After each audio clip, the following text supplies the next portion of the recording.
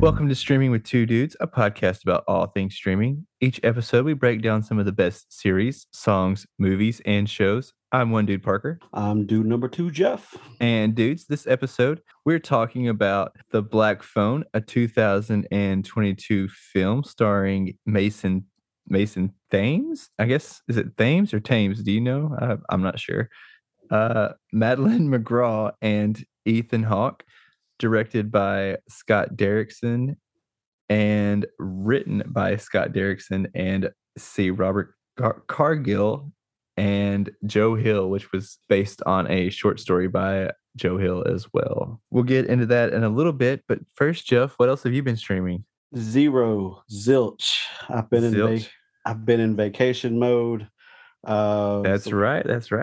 Got away for a little while, which was nice. Went to the Tybee Island, Savannah, Georgia area. Perfect timing because the day we left was when Mr. Hurricane Ian was starting to impact Florida and was going to be impacting that area. So highly recommend visiting Savannah. I've been multiple times. One of my favorite cities on this planet. Go to savannah.com. Use Jeff as a just kidding. You won't get anything for using me as the code. So yeah, anyway, I did stream Black Phone. So obviously we'll discuss that later. But otherwise, what about yourself, Mr. Streamer? I actually just watched Hocus Pocus 2 last night, which I'm sure a lot of people did as well. It was okay. I mean, I'm glad I didn't get too pumped about it because I really wasn't let down. It was one of those situations where I didn't expect too much, so I didn't get let down. But I mean, for the story, I enjoyed the story, but I did think it was a little too silly for my liking. But you know, it's a Disney film, but it could have been a little bit darker, and I think they would have gotten away with it. But you know, it is what it is. It's there, but it was okay. If you like it, I'm not gonna hate you for liking it, but I mean, it's a kids movie, so what else can you say? They can't all be like perfect, but I like my horror movies. So I mean, what about you, man? What's your history with horror movies? Like, how have you always liked them? Is this like a new thing in your life? Like, were you like more an adult? Did you watch them as a kid? Did you sneak around? Were your parents into it? Or like, what's your history with horror films? Well, first of all, as they would say in the South, it's fall, y'all. And Parker, even though you now knock on Canada's door, we all know you're still a true Southern, so you can relate. But, yes. But no, I mean, this time of year, man, it invokes so many good emotions and memories. One, I'm not a big fan of summertime. I love the fall. So it's like today we're officially in October. I mean, the weather's cooler. You break out the hoodies. And of course, I love Halloween. Love the whole horror genre. I do kind of, I think I've mentioned previously, kind of got a love-hate relationship with it. As a kid, absolutely loved it. You know, I'm a product of the 80s, so it was all about Friday the 13th, Nightmare on Elm Street, Halloween, Texas Chainsaw Massacre. So, and even though like Jason and Freddy were probably the two more popular ones, I was actually a much bigger fan of Michael Myers and Halloween, and even the Texas Chainsaw Massacre. So yeah, always a huge fan when I was younger, even in the teenage years. I guess as an adult, it kind of changed. I don't know if that's just where I changed, or I know the way they do horror movies changed a good bit. So maybe it was a combination of the two. But like once I got married, I didn't watch them near as much. It seems like when I did decide to watch one, I didn't care for it. There's only a handful I've watched probably in the last, I don't know, 20 years that I actually really enjoyed. However, I do think Black Phone was the perfect introduction for me personally, and we'll get much into that. We'll get more into that later. But so that's kind of my history with it. I'm actually hoping us watching all these films this month might rekindle or kind of spark what was my love when I was younger. We'll see how that plays out. So, What about you? What's your history, your upbringing with this genre? I have been in love with horror films ever since I can remember. I mean, I was a product of the late 80s and early 90s. So a lot of my cartoons and programming were pretty dark.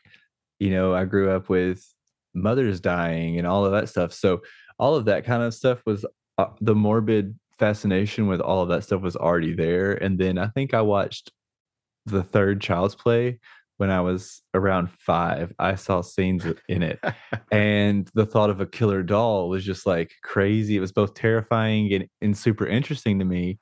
And so eventually I just begged my parents until they finally let me watch it. And from there, it just took off. My mom was a big fan of horror, so she was letting me watch Pet Cemetery, all of these things, and I was allowed to take it. I could take it. It didn't really freak me out. I was not super, like into them as a kid, but like I always loved a good horror film. They weren't like my main thing by any stretch of the imagination because I just loved all movies when I was a kid, but horror was huge. And like you said, the set, like, I think it's just pretty much everywhere in America, but because man, the decorations here, are outstanding. I love it here. The fall, the leaves changing, the trees are beautiful. But yeah, I love Halloween, the fall. It's great. Hoodie time, perfect.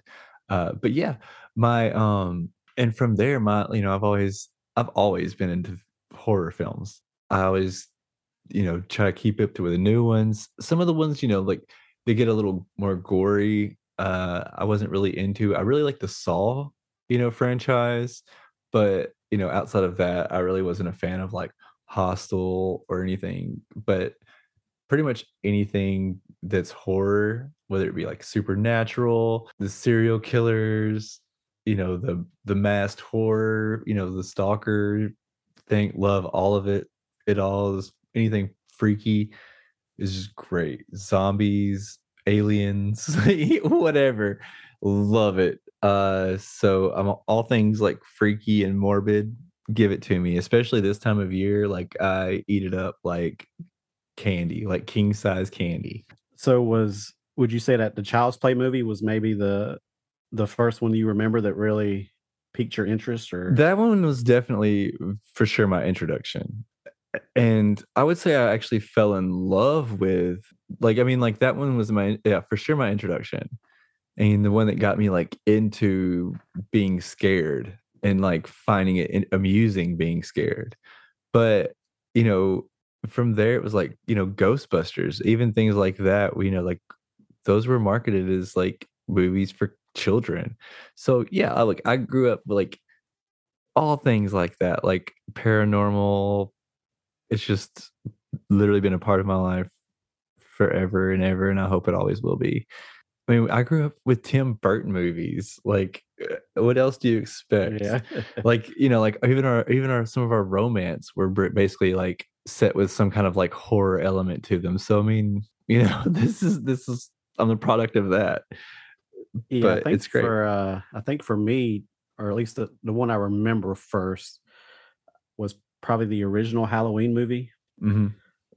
Man, it just I fell in love with it and just and you might be like me that I was never the type where like scary movies like gave me bad dreams or I mean I was able to separate I guess reality from being in a different realm of a movie Right. and I love the scare side of it the I don't know just the intensity I don't know just like but yeah Halloween and then Halloween 2 man that's what did it for me and again, I know Freddie and Jason were probably more popular in the '80s, but Hmm. man, there's just something about Michael Myers and the Halloween franchise that just always did it for me, except for Halloween 3. Yeah. That I don't know. I don't even want to talk about it. I'm still bitter about that one. I think a lot of people are because I mean they expected something totally different, and which I mean we can get into later on, but that that was actually originally the plan for the Halloween movies was going to be like an anthology. It wasn't going to be focused on Michael Myers. He just became so popular that that's where they decided to go with it. And so the season of the witch was more of like what they were actually planning to do with the original sequel.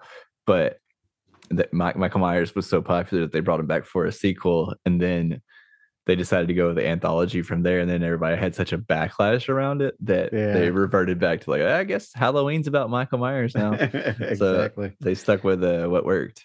So I mean, I don't blame them, but it does work with some other times. Like it definitely works with like American Horror Story, which I love.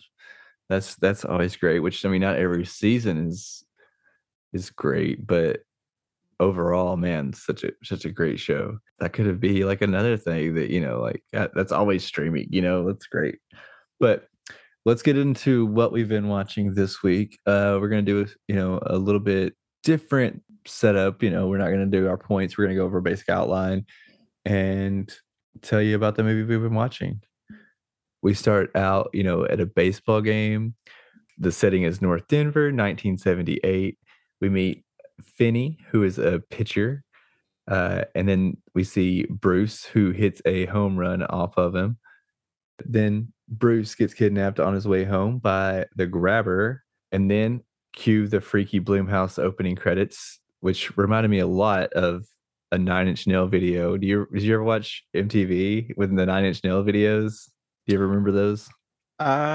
Not specifically. Now, I mean, of course, I definitely grew up watching a good bit of MTV, but not that one in particular. Where it just has like those real industrial, like, I mean, their music's real industrial, but then they also have like these scenes of just like really off-put like black and white things cut to like the music, and it's just like real glitchy like that. It's just whenever they have those things always remind me of Nine Inch Nails videos.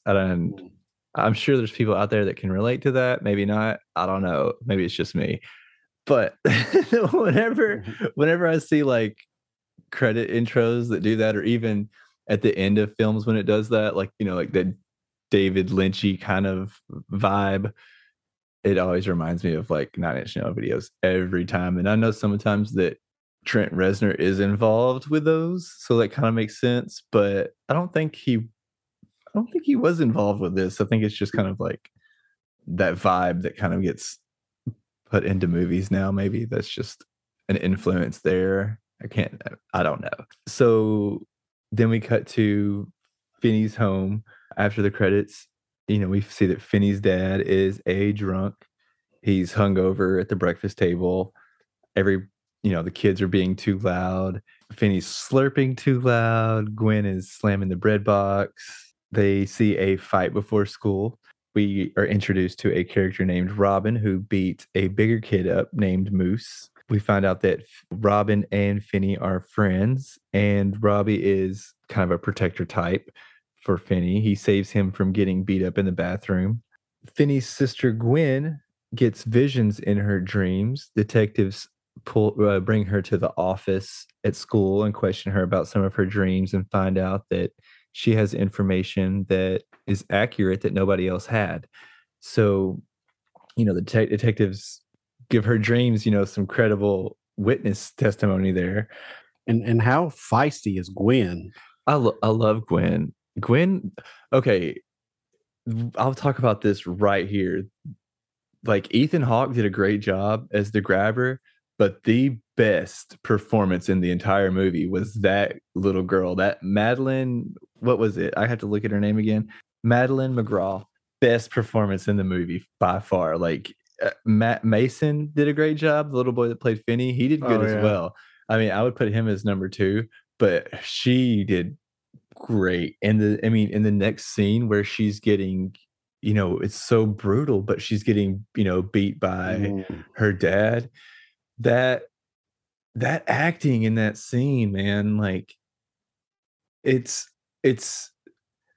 like I got spanked, but I was never, anything like that. Like my father never wailed on me or anything like that, and never laid his hands on me intoxicated or anything. I just got, the pop on the butt and keep moving usually, So never got it like that, but I did have, friends that unfortunately did. And man, like if that girl has not ever had her hands laid on her like that, like she must has seen some stuff because she it was so believable. Just the way the inflection in her voice and everything. And Yeah, I mean, man, that's with this being a horror flick, to me, that was by far the most terrifying scene absolutely.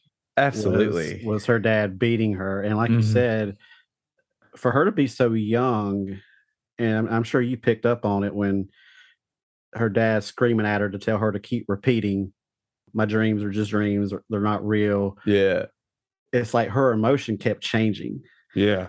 to where she's visibly upset. She's starting to get angry.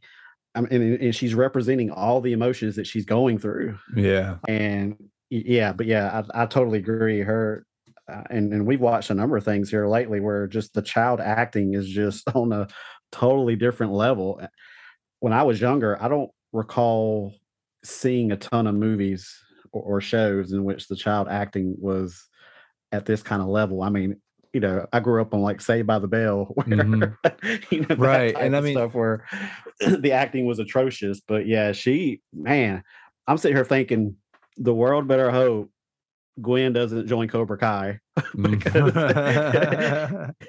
if she does, it's over. Right. It's the end. I mean, Uh, yeah, like growing so, up, it seemed like we would always have like 1 or maybe 2 good kids at a time, like maybe for your age, like Jodie Foster was a big deal, like it was always like 1 or 2 at a time. But now it just seems like here in the past 10 or 15 years that they just stepped up their game.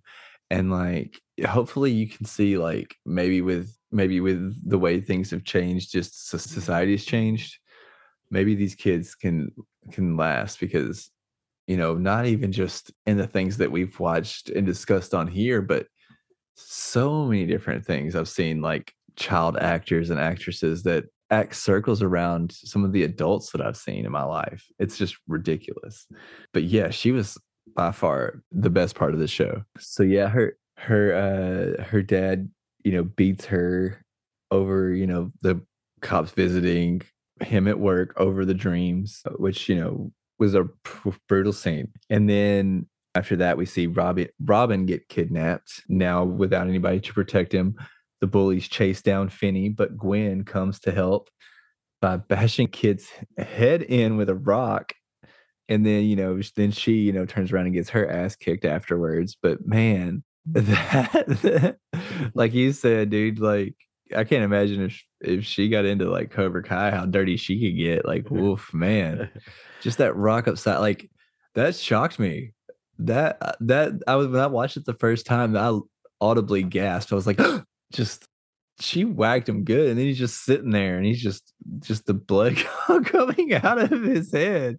And she just sits beside him, and they just look at each other. Like that was just so surreal.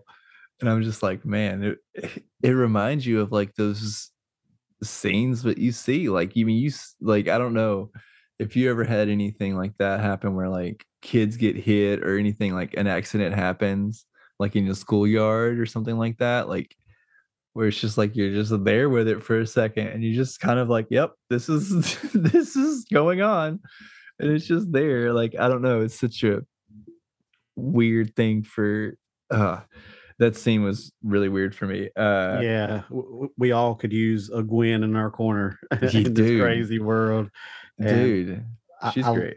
I love her and Finn's bond and relationship, which obviously I think is strengthened by the fact that their dad is so abusive. Yeah. It kind of forces them to have to rely even more on each other. But the way she supports him and backs him up, just the bond they have, it was for a dark movie. That was one of the bright spots that kind of shined.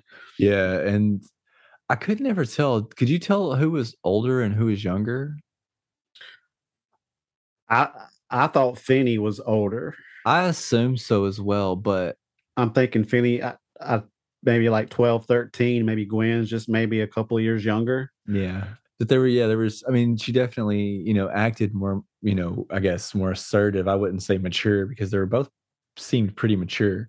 But as far as like, like being assertive, she definitely had the upper hand. But in some scenes, it also seemed like she was a little bit bigger as well. But like you said, it could be the total opposite. And I just couldn't never tell. So I was completely unclear. I never took it really one way or the other. I mean, it would make more sense for her to be younger and I guess play that part. But yeah, then, after that, on the way home from getting beat up, Finney gets kidnapped by the grabber, which not so much in the rest of the movie, but in that scene right there, he totally reminded me of the Joker from The Mm. Dark Knight. Like when Heath Ledger's Joker, man, did he not like the laughs that he was doing and just kind of the voice inflictions? I guess total Joker vibes. What do you think about the mask? I mean, it's interesting that because that was actually one of the things. I guess one of the questions I had was just what is up with the mask. I mean, Yeah. sometimes he's just covering his mouth part. Hmm. Sometimes it's the other way around. Sometimes it's a full mask. Is there a meaning or purpose behind which mask he wears at which time? I didn't do like too much, but I mean, I just kind of did like some surface level reading and investigating on the same thing because I had the same question. Because I don't know if you even noticed this, but even the mouthpiece would change sometimes.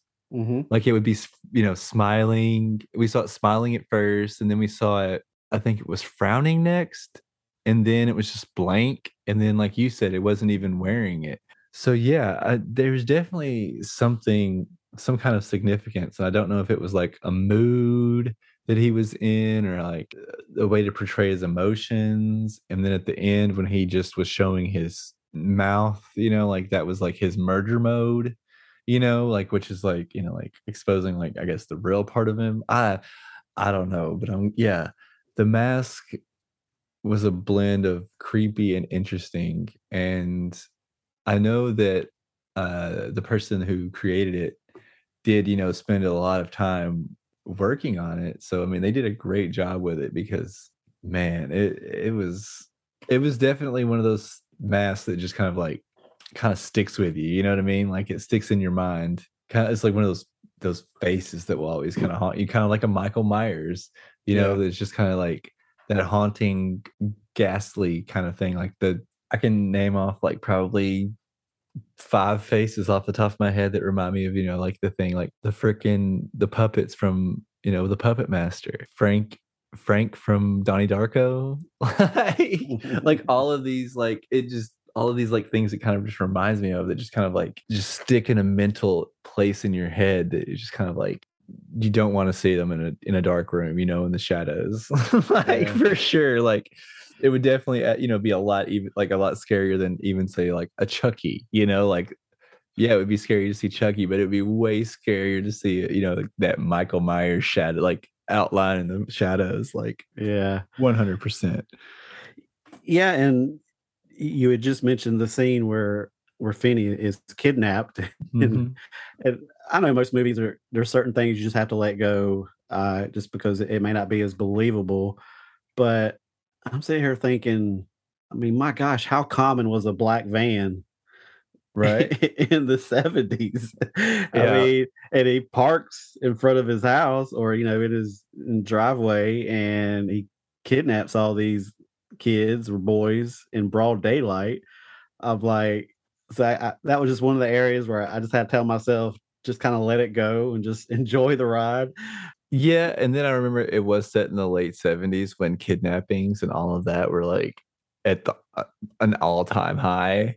So I'm also like, yeah, I can also kind of believe it as well. Like even though I wasn't alive during that time by, like a decade, I at least have seen enough true crime things to know that man, the 60s and 70s and 80s were just like it was like the Wild West for serial killers, for kidnappers, for all of the above. Like, yeah, because they DNA and stuff like that hadn't been invented. They were smarter than the police. It was just yeah. Anyways, So Finney was his last. I guess, victim as far as Yeah. being kidnapped.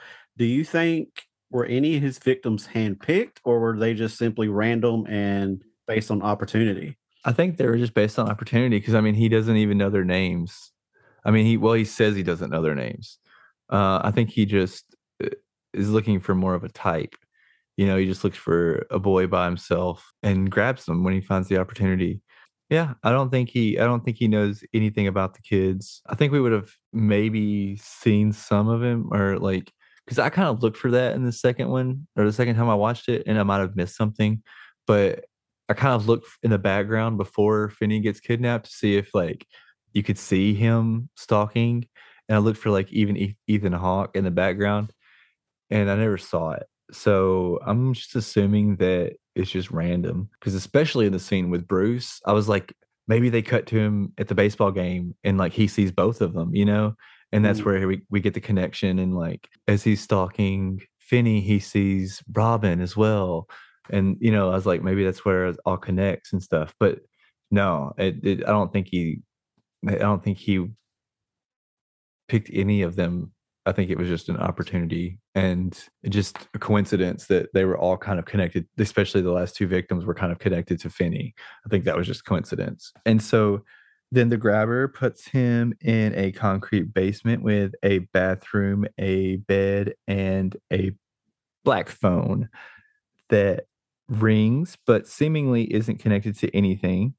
Meanwhile, Gwen gets a call from her dad while she's at a friend's house and she races home, basically assuming that the worst, that her brother has been kidnapped. And back in the basement, Finney keeps hearing the phone. At first, no one is there, but then the other boys who had been previously kidnapped by the grabber start to give him advice on how to survive and escape. Meanwhile, Sister Gwen proceeds to have dreams about the victims in more detail. Police are canvassing the area and are invited in by Max, who we find out is the grabber's brother, who is really into the case and really into cocaine. And then I made a note here: sound of food slopping on plate equals gross. Oh, that's I remember what that is. That's the scene where Finney's picking up the food off that was on the Yeah. floor and putting it back on the plate. Okay, that's what that was. Finney hasn't been killed because he hasn't been playing naughty boy. Finn almost escapes, but gets caught. Little Gwen questions her faith over her lack of dreams. Then she has a dream that overlaps Finney's latest phone call with Vance, who gives him even more information.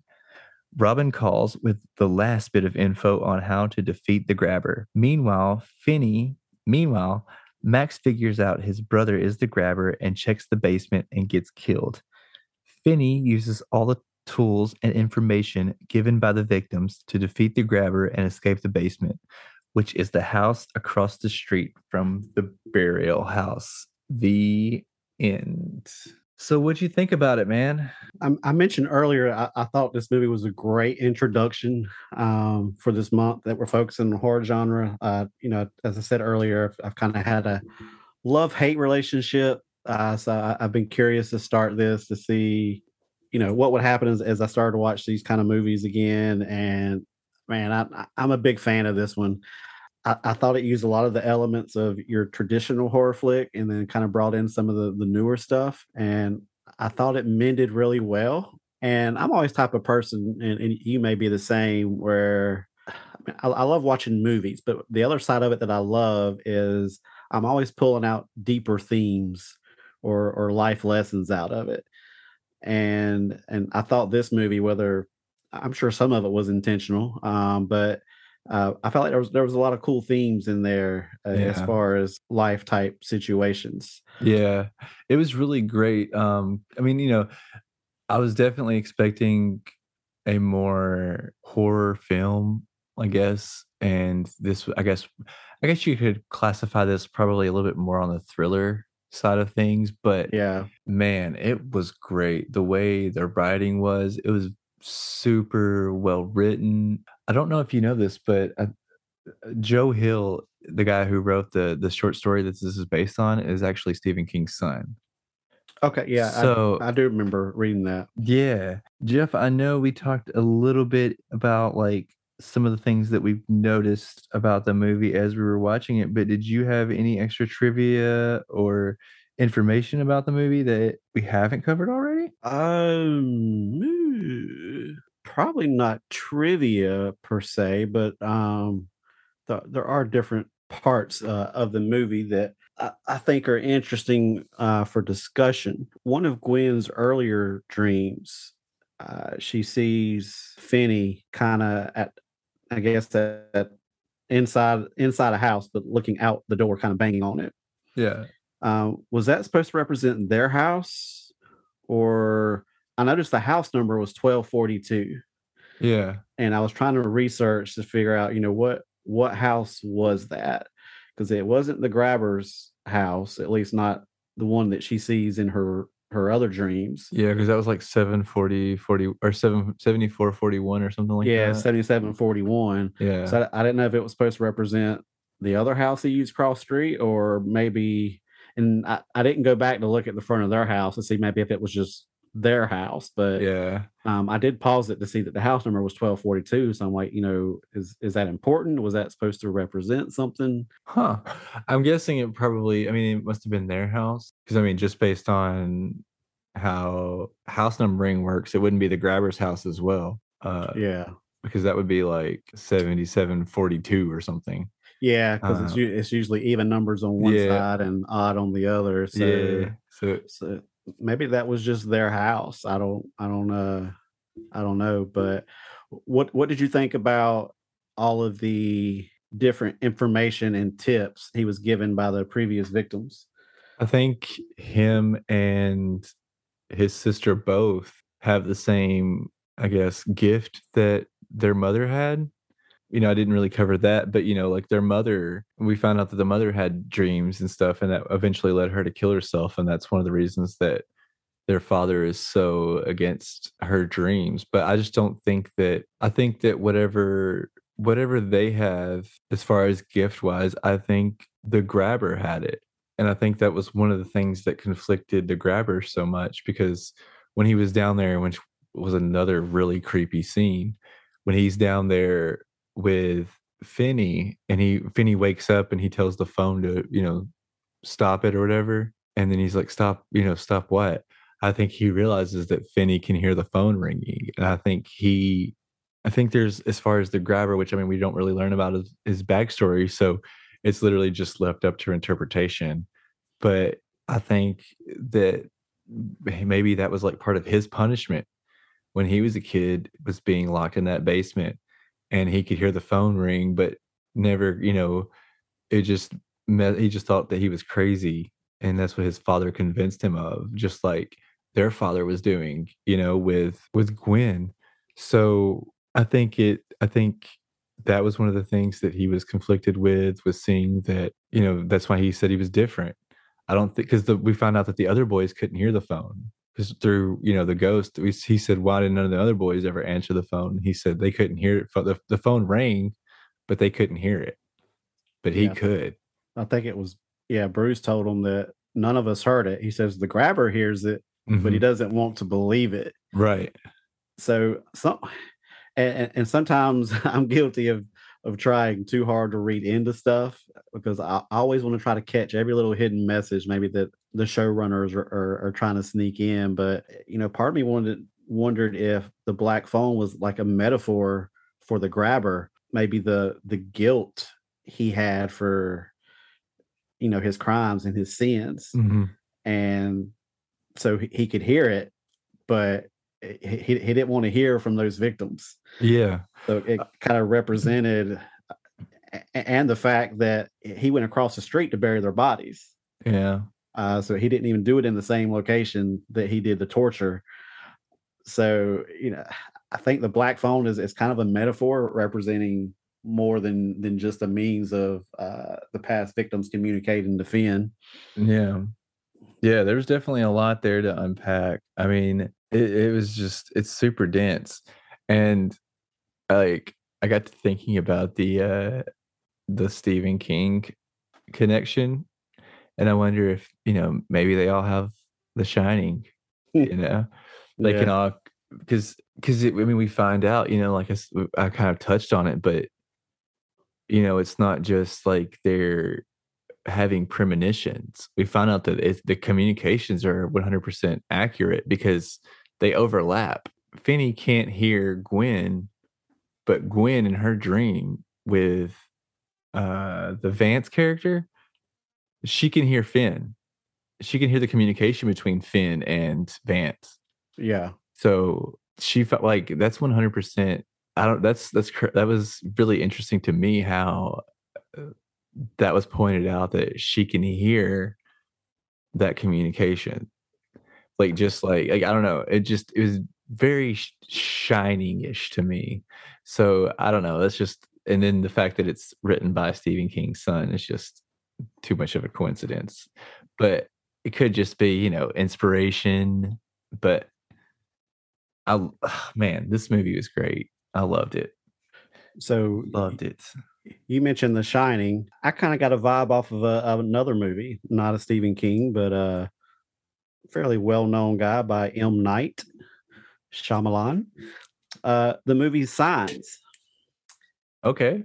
and and you're probably thinking, okay, whatever, but I'll piece it together for you. We find that Finney is given all this information from the previous victims, and he fails to understand what the purpose or the benefit of knowing it ends up being, because I think it was Bruce that tells him about the cable that's hidden under the wall. So he uses that to try to, get to the window, and it just ends up pulling the grate down.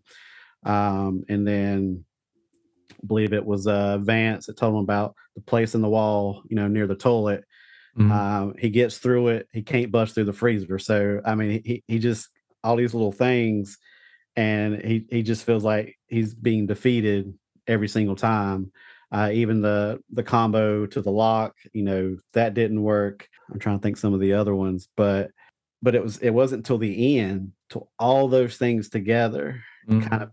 piece together to ultimately defeat the grabber at the end. And the reason that made me think of Signs was all these little things throughout the movie that didn't make much sense, like the little girl leaving glasses of water everywhere. Mhm. Um, Mel Gibson, I forget his character's name, but his brother being a baseball player, but it never panned out to the future he thought. Yeah. The little girl having, asthma. All those little things didn't seem to have a purpose, but they all played together at the very end, Yeah. and then you saw the purpose.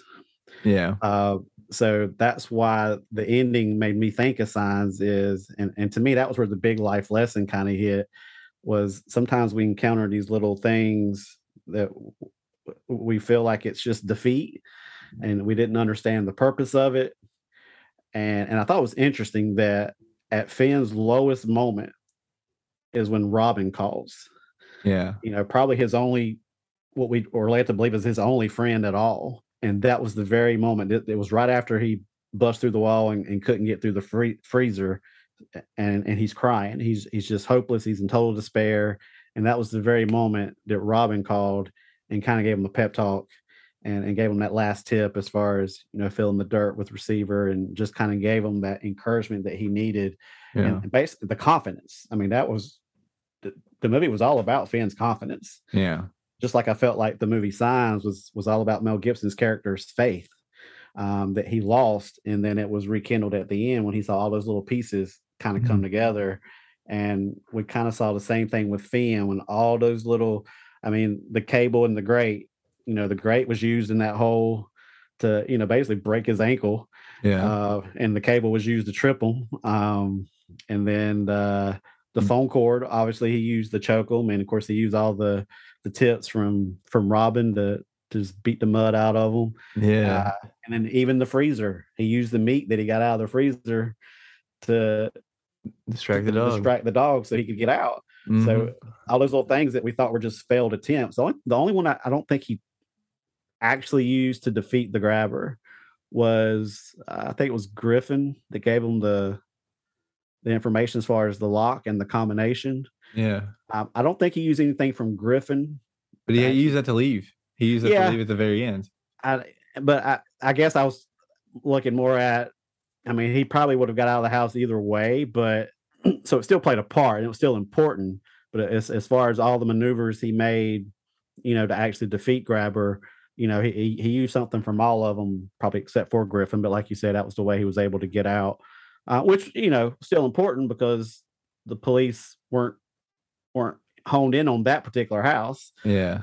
So it is important that he's able to get out. But It reminded me of like in like when these little types of scenarios happen in movies, it always reminds me of these little point and click games that I used to play whenever we were kids in school, like Freddy Fish. And it was like these things where you would go to like these different scenes and you would have to like collect things randomly on the screen and like you would add them to your inventory and then eventually they would come into play later on in the game, like where you would like piece together and it would be like, oh, that's the reason that I collected that shell was that so that it could be put onto this, weight so that it would lift the door, yeah. and like it was just reminds me of like those little point and click games, just a really dark version of those from whenever I was a kid. Oh yeah, and a lot of life lessons in there. Mm-hmm. One interesting tidbit on my second time watching it, there towards the end when the police go to the house that Gwen leads them to, at that point the Grabber's already in the basement with Finn on across the street. Yeah. I noticed when the police showed up and you see the house across the street in the background, Mm-hmm. the black van's not there. And I'm like, well, that's weird because the Grabber's already at the house at this time. Yeah. But when Finn comes out of the house, the black van is there. I didn't catch But that. I'm guessing that was just an oversight by the Yeah. producers because it's not there the first time, but when he comes walking out, it's there. And because at first I was like, well, maybe he just parked behind the house or whatever, but no, he parked right there in the driveway. It just Hmm. didn't show it up at first. I wonder, yeah, or maybe is either a goof or they just purposefully left it out so that you wouldn't be because they wanted to trick you, like they didn't want you to catch the black van in the background and then Yeah. not be tricked because I mean, I don't know about you, but for a split second when I saw that the house was empty and the bodies were buried in the basement, I was like, is Finney already dead? And like he's like left and all that. And then they showed the hole where it was still empty. And I was like, oh thank God, like he's not, because I was thinking like maybe his sister's hearing all this and like finding all this out in like a dream or something. And like Yeah. she's communicating, like like she's finding all this out, like last little bit of information that we find out from her dream. And so I'm really glad that didn't work out. But yeah, I did not catch that van. That's crazy. Yeah. And so like you mentioned earlier, we're not given a lot of backstory on the Grabber. The producers obviously left a lot, like you said, left a lot to interpretation. Based on things he mentions, we assume that he grew up in that house because makes comment that phone hasn't worked since I was a kid. Yeah. So I guess my interpretation was good chance that he may have been abused by his dad, Yeah. which is ironic based on Finney and his sister Mhm. kind of being in that same situation. And like you mentioned a good point as far as their mom, having a certain kind of power or connection with dreams, and maybe the Grabber does as well. So, I'm thinking that the Grabber has probably had a similar experience as a child, and that obviously had an impact on him. I also wonder what the impact is on Finney. We don't get an indication that, and I know it's left up to interpretation, but I almost kind of get the idea that maybe Gwen is abused a lot more than he is Yeah. because of her dreams. And just the similarity there with her mom and obviously her dad's ex-wife. But I would say that a um, lot of it probably has to do with the fact that she stands up to him a lot as well, because it just comes with her personality. yeah, but you might makes you wonder what impact that has on Finney by not being able to stop it or do anything about it. Yeah. You kind of, and that's kind of where we see that lack of confidence play out as far as kind of what he struggles with. And we kind of see there at the end where his confidence is like restored. He's overcame that. Yeah. Yeah, kind of marches into the school. You know, he's got a different little pep to his step, a different kind of strut, and Yeah, he's basically overcame his demons. yeah, Literally. yeah. And then he talks to that girl, Mhm. and I thought it was interesting there at the end. He says, "Call me Finn." Yeah. And if I remember correctly, I think Robin was kind of the only one that called him Finn. Yeah. I think everybody else pretty much called him Finney. So just the respect and connection he had with Robin, which Robin represents confidence to the extreme. Yeah. So it's almost like he now can take that on, and he's like, I'm a different person now. Yeah. So Park, you kind of hinted earlier that this wasn't necessarily like a super scary movie, and it wasn't. It definitely played more as a thriller. But was there a particular scene that you would say kind of spooked you or kind of had you on the edge the most? I mean, really, I can only even think of one jump scare was the dripping, the part where the we found the boy, hovering, up like laying like with his back arched and blood dripping. When it cuts to him, and that's not even really a jump scare. As far as disturbing, it has to be that scene that was literally real life. It's not even illegal to have, like that's a legal thing that can happen and happens every day. That one's probably the most disturbing. I don't think there was anything that really, I mean, all of the scenes with the grabber were very off-putting for sure. The mask was totally creepy. Ethan Hawke's performance was great. Just a super creepy dude. So I mean, all of that was super creepy just in general. But as far as like the scene that stuck with me as far as disturbed me or bothered me the most is definitely the father beating Gwen. Yeah. So the one that probably had me on edge the most, it was kind of like where you're just prepping yourself to jump because you know something's about to happen, was when he was given the combination to the lock. Oh yeah. And the ghost even told him, hey, he's sleeping right now. Oh my gosh. Yeah. And Finn goes up the stairs and has to walk right past him. And, the grabber's kind of coming to a little bit. You can tell he's not like fully asleep. And then, of course, he walks. I just knew he was going to jump up and grab that kid. Oh. And that one was, to me, probably the most intense as far as, being on the edge of my seat. And I'm just like, oh, I know something's about to happen. I got to prep myself for it. Did you think he was going to get away? Actually, I didn't. Not at that particular scene. I thought there was still too much left that had to happen. Yeah. I'll get into that scene a little bit more later on. But no, I didn't think he was going to make it out the door at that particular time. Well, go ahead and talk about it. Well, this was, I guess we can it was going to be part of my dude or dud. Oh, okay. Well, we can go ahead and we can actually go ahead and do that. We'll go ahead. Yeah. What is your dude or dud of the week? We can jump into that right now. This may be a little controversial. Mm-hmm. But I'm picking a dud of the week. Oh, this is your first dud of the week, isn't it? Is it? I think it is. All right. It might be. It's going to be an unpopular opinion, but my dud of the week is Finney. Oh, why? How's this? Man, you tell. You unlock the lock, you get out of the house, you get a good running start. The dude's in a vehicle. You're in a neighborhood. You have to stick to the sidewalk. Right. Yeah. He couldn't cut through some backyards. Exactly. We see this play out in so many movies. It just frustrates me to no end. At least he wasn't running in the middle of the street. I'll give him that. Yeah. I see that a lot too. But there's no reason why he should have been caught in that situation. I mean, unless the grabber kind of just pulled over and just is faster and outran him. Mm-hmm. But the grabber's not in the best of shape, and Finney's a young kid. I don't know, man. He looked pretty swole sitting in that chair half naked. But I still think Finney should be able to outrun him.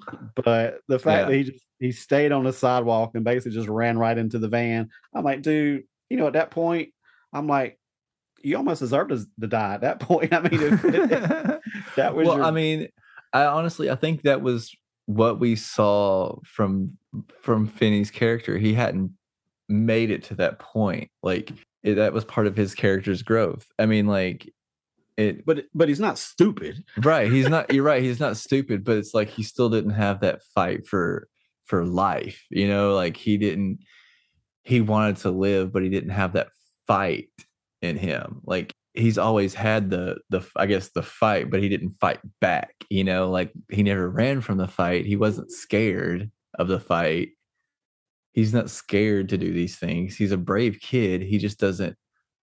He's afraid to fight back, and that's the problem. Is he doesn't have the confidence to fight back, and so that's the whole thing. Is he realizes that he has to fight back in order to escape. Like that's the whole lesson that Finn learns the whole movie, and that's why he's able to overcome because he never fights. He's just running, and so I mean, yeah, of course he doesn't get away from with running because he wouldn't have learned his lesson. He didn't fight, and that was the whole point. Was he actually has a fight to overcome, and then yeah, then Yeah, and I totally get all that, and I do understand but yeah, the purpose behind it because, he could have gotten caught a little bit harder. He could have been yeah, made it a little 'cause bit harder to get away. like I said, if he gets away in that situation, then does he get his confidence back? Or not only that, is the grabber ever defeated? Right. If he gets, I guess my thing was just the way he got caught. I'm like, dude, come on, just Hmm. cut behind the house. He's in a vehicle. You're on foot. You kind of have an advantage. But yeah, even mice know to like scurry under the nearest object. But so yeah, that I'm sorry that just kind of did it for me. That made him my dud of the week. But his acting was brilliant, so I'll give him that. Yeah. My So, who's your dude or dud of the week? my dude of the week is going to be Robin, just because we didn't really get to talk about him too much. I mean, obviously there was a bunch of great characters and great actors in this, but that little dude was a great friend. He was the strongest kid in the school and he still stood up for the little guy. I don't know. I always like characters like that. They're always really fun. So his advice, he definitely was there and helped his friend, basically told him like, you're not dying, you're not coming with me, you're not going to be where I am. You're better than this, you have it in you, and basically pushes him over the finish line. So my dude of the week is Robin. Solid choice. Yes. All right, we'll go into our ranking. This is another new thing here. We are going to give it a ranking out of 5, 0 being the lowest, 5 being the highest. We're going to rank this one out of, we'll say, thought out stakes. Out of 5 thought out stakes, how many thought out stakes could you give this movie? I'm gonna give it a solid 4. All right, 4 thought out stakes. Nice. Solid 4. Yeah. What you want to say? Why? What gave it a 4? I'm very hesitant to give any movie a 5. Mm-hmm. That's just the way I operate. To me, that means it couldn't have been any better. There's no room for improvement. So I'm stingy with my 5s. 4.5 is a possibility. And it could be once I watch a lot more movies, I go back and I might think, you know what, that was probably an actual 4.5. But for now, I'm gonna give it a solid 4. Great movie. Acting was superb. Just from start to finish, it was just very well done. I love the whole 70s vibe. To me, that just kind of made it even more eerie. Yeah. Just again, we talked about it earlier. The child acting just on another level. But yeah, all in all, I highly recommend it, and I give it a solid 4. What about Yeah. you? Ball stakes. I will actually give it the same 4 thought out stakes for pretty much the same reasons. Was it absolutely perfect? No, it was not. There was, some things that, could have been improved on, but overall, I mean, this is about as good as they come, like you don't get much better than this. It wasn't very scary, which, it doesn't have to be. They definitely didn't it definitely didn't affect my ranking whatsoever. But I expected it to be a little scarier, but it was a great film. So I wasn't let down by it by any stretch of the imagination. And like you said, the acting was great. The performances were all good. I can't even think of one that even stood out to me as being like, okay, this guy's acting in a different film or anything like that. Everything was well acted. Everything was well written. Everything pretty much made sense with the exception of, running on the sidewalk and, maybe a few other things. But yeah, it was kept you interested. It's like an hour and like 40 minutes, but you don't really lose interest in it, at any point. I never, have to. I think there was one point where I bumped my phone because I was actually watching this on my phone, and I bumped my phone and realized that it was like an hour and 5 minutes in, and I was like, "What?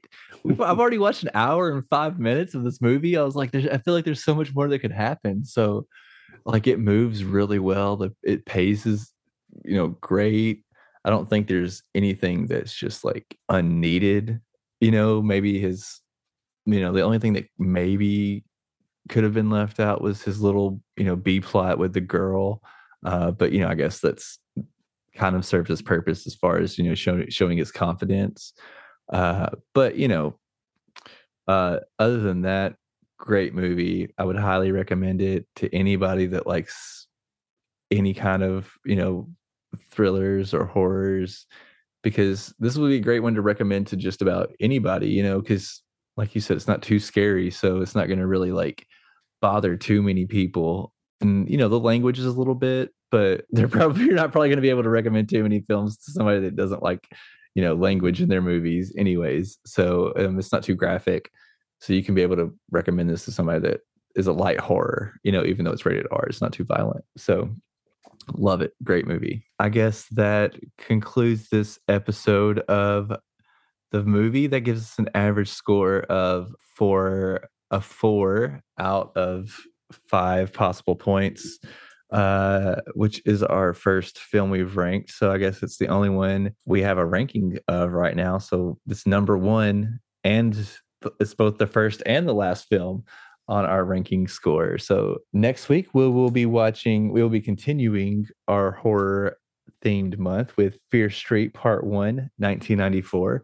So if you would like to watch that and continue the discussion, I will be giving you details on how you can do that. Jeff, do you have anything else before you want to hop out of here? So as Parker mentioned, Fear Street Part 1 next week. If you're a huge fan of Stranger Things or Robin's character, Maya Hawke, she's in this movie. I don't know if she's like the star or if she just makes an appearance, but of course Parker and I are huge fans of her, so I'm anxious to see her role in that movie. And yeah, I've actually never watched these, so I'm excited. Yeah, this is one of those where I don't know if you're like me. I love going into a movie not knowing very much about it. Mm-hmm. And I like Black Phone. I didn't know a whole lot about it. And Same. For me, usually some of my best movie experiences is when I kind of go in blind, not knowing a lot about the movies. I don't even know what Fear Street is about or anything about it. Like, I just happen to notice that there's a couple of them that kind of feature some of the Stranger Things cast, so it just kind of caught my attention. Yeah, I do know that Fear Street was originally a book series from Goosebumps author R.L. Stine, but I don't actually know if they're actually based on any of the books or if they're just using the name only. I have no idea. Yeah, it's going to be interesting to see how different the movies are, as far as, like this one wasn't super scary, but still great. Yeah. It'll be interesting to see if some of the other ones are more on the scary side, or there's so many different types of horror movies that you can get into. So I'm thinking based on the list we got, we may find 5 completely different takes on the horror genre. Yeah, I think we do. I think we kind of have a little bit of all of the elements covered. So I'm excited about this month, and yeah, love it, man. Thanks to my co-host Jeff, and thank you so much for listening. Please remember to rate, review, and subscribe. 5 stars and a review really do help these dudes out on the charts. Special thanks this week to Devin and Natalie for this week's film suggestion. if you would like to suggest a film or you have a thought or idea about what we're watching, please email us at streamingwith2dudes@gmail.com or request to join our Streaming with Two Dudes Facebook group. Links to our Patreon and our socials are in the show notes. Thanks again, and remember, don't take rides from strangers.